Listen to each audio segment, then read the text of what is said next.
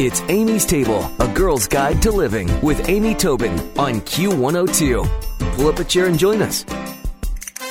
Megan Smolenyak, yes, that is her real name, is a genealogical adventurer who loves solving mysteries, making unexpected discoveries, and pushing the boundaries of conventional genealogy. And since 1999, she's worn many hats in the family history world, including chief family historian and spokesperson for Ancestry.com, which is the largest genealogical company in the world. She's also the creator of RootsTelevision.com, which is an online channel of free videos, and winner of 4 Telly Awards, as well as founder of unclaimedpersons.org, which is a volunteer group that assists coroners and medical examiners. And she's joining us today on Amy's Table. Hi, Megan. How are you?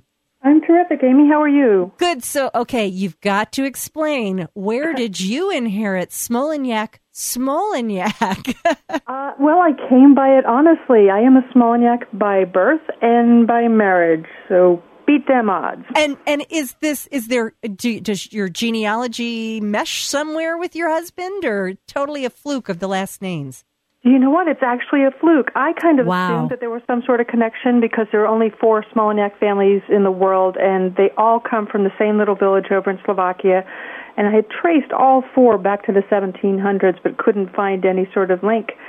Along comes DNA testing, and so I tested us, assuming that some of us would have a common signature, and it turned out it is just a fluke. None of the 4 Smolenyak families are related to each other. That is amazing. I mean, that is amazing. It's almost as if you're destined. I found a Smolenyak to marry, or I managed to find one who wasn't related. I know. That's just wild. That's really wonderful. You know, it's funny when things sort of tell you that someone is destined for researching or destined for what their career is going to be. I mean, with this story, you knew you had to be a genealogist of some sort. You know, that's why I dare to use my full name, even though, of course, you know, I have to put up with a lot of kissing cousin jokes, because it is relevant to what I do, and genealogists, well, names mean the world to us. Yes, definitely. Well, you know, it's interesting because my father researched our family history, except for here's the thing, really before access to websites like yours, before the internet was something, and he and his cousin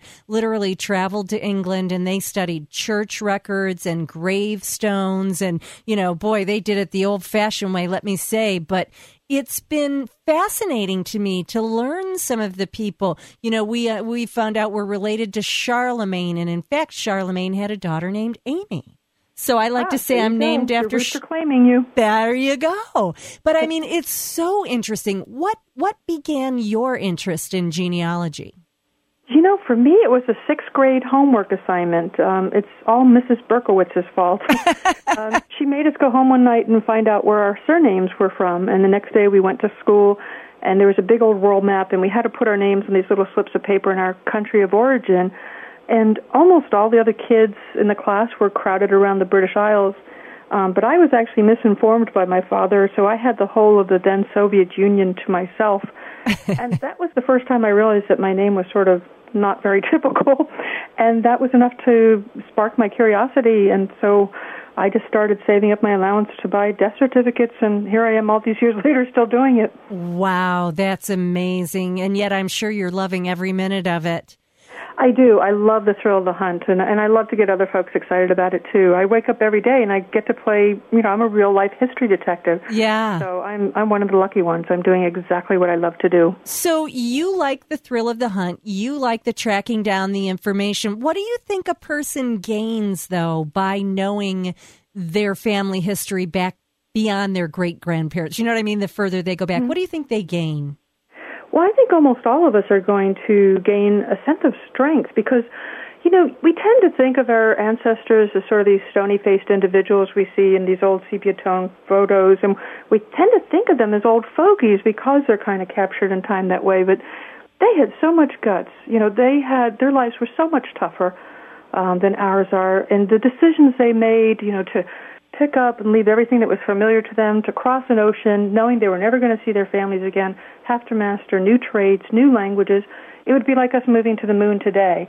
And so almost everybody who looks into their past is going to find, you know, people worth admiring. And I really do believe that we get traits aside from just the physical ones from our ancestors. I do believe that traits such as perseverance or perhaps a musical talent or an aptitude, or just a love of travel, for example. I do think these kind of traits get passed down. So there's almost always something worth admiring when you look into your past and you realize that you have that same element in you as well. And I think that's kind of comforting when things are tough. Yeah, and a little reinforcing, sort of to say, wow, so I get this interest in music from my great-great-great-great-grandmother or whatever. I think that's very cool, and that rhythm of life follows through it. Well, of course, I mentioned that my dad did all this research by hand. Now there's the internet, but you mentioned DNA, and that just is fascinating to me to use that as a way to trace. Tell me a bit about that. It's pretty amazing. We're living in the first time in the whole history of mankind you can peek into your past by just doing a cheek swab. But there are several different kinds of tests. One that can tell you about your straight paternal line. So those are used for surname projects. You join projects with other people with the surname you were born with, or say your father's surname. And then there's a sort of a maternal version of that. It's called mitochondrial DNA. And you can do the same thing, look for maternal cousins. And just recently, there are new tests that can actually pop up relatives on any old branch of your family tree. So, for example, you're starting to see adoptees using it to get a sense of their past. So it's really revolutionary. It's pretty amazing to be able to do this. It is amazing. I understand the DNA matching, but I don't understand, is there a bank of everybody's DNA that they may or may not know exists? I mean, I don't understand how you match them. Each of the companies has their own proprietary database, and there are a few that are public access. And as long as you sign the release form when you take a test, that gives the company that you test with permission.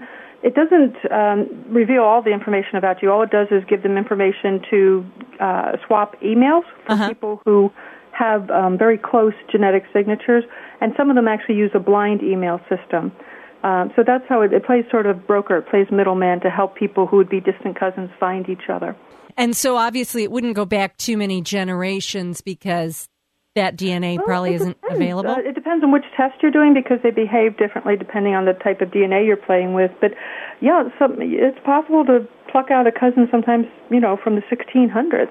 Wow, that is so cool. I know, it's pretty amazing. Oh, that's really cool. So, okay, somebody's interest is piqued today. They think, I would like to know more about my family history. You've got, of course, Ancestry.com, but what are some other ways that you would approach it? If all you knew was, let's say, your grandparents, you couldn't go any further back than that, what would be your first step to start to trace your tree? I actually, these days, everybody's tempted to jump online, but I actually suggest that you start at home first. We're all living in sort of little museums, and if you just go through your closets and attics and look for old family photos with names scribbled on the back of them, old certificates, diplomas, that kind of thing, and then just pick up the phone and talk to any relatives you've got that are even 20 minutes older than you because they're living libraries, and they just know so much.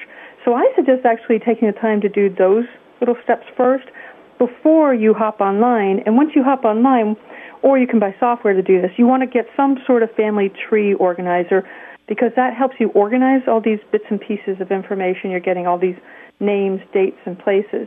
And then you can start using the online tools to piece together the past. So if you knew your grandparents, for example, maybe you'd be able to find them in the 1930 census, which is the most recent one that's been released.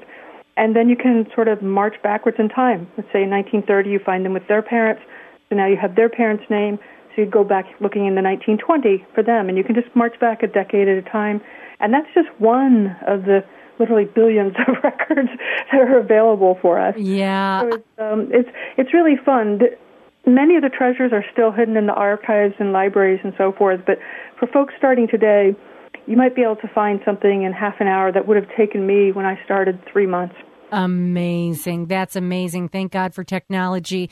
Well, I think it is so fascinating, and I can only imagine as you start to uncover another relative, another, link, that it would be almost addicting. Couldn't put it down.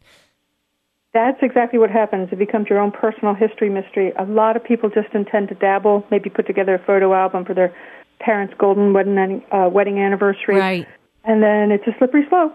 Oh, yeah, definitely. Well, Megan, before we let you go today, let me know, what is one of the most amazing sort of twists in the family tree that you've discovered in your research? Not necessarily on your own, but when you've done, research on a family. I've done all sorts of things. Unfortunately, I can't share some of the ones I've done for celebrities and the different TV shows I've worked on. Too bad. I'll mention one that's coming up shortly, which is several years ago, I traced Barack Obama's roots to a little town in Monegal over in Ireland, and he's actually going there next month. Wow. And the whole town is thrilled. They've done a welcome home song. They are literally painting every house in the village, and they're just thrilled beyond belief. They're actually getting a really nice economic burst from this. Wow, and that was all on your research that he discovered this about himself? Do you know, it was a pair of tombstones in Ohio that told me to look in this village. Oh, you are a detective.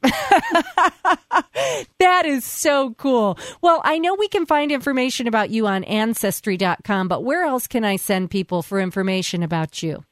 Well, my personal website is honoringancestors.com, and you can find information about my speaking events, my books, and all that good stuff there. Oh, that's terrific. Oh, you know what, Megan? I thought I was done, but I have one last question for you.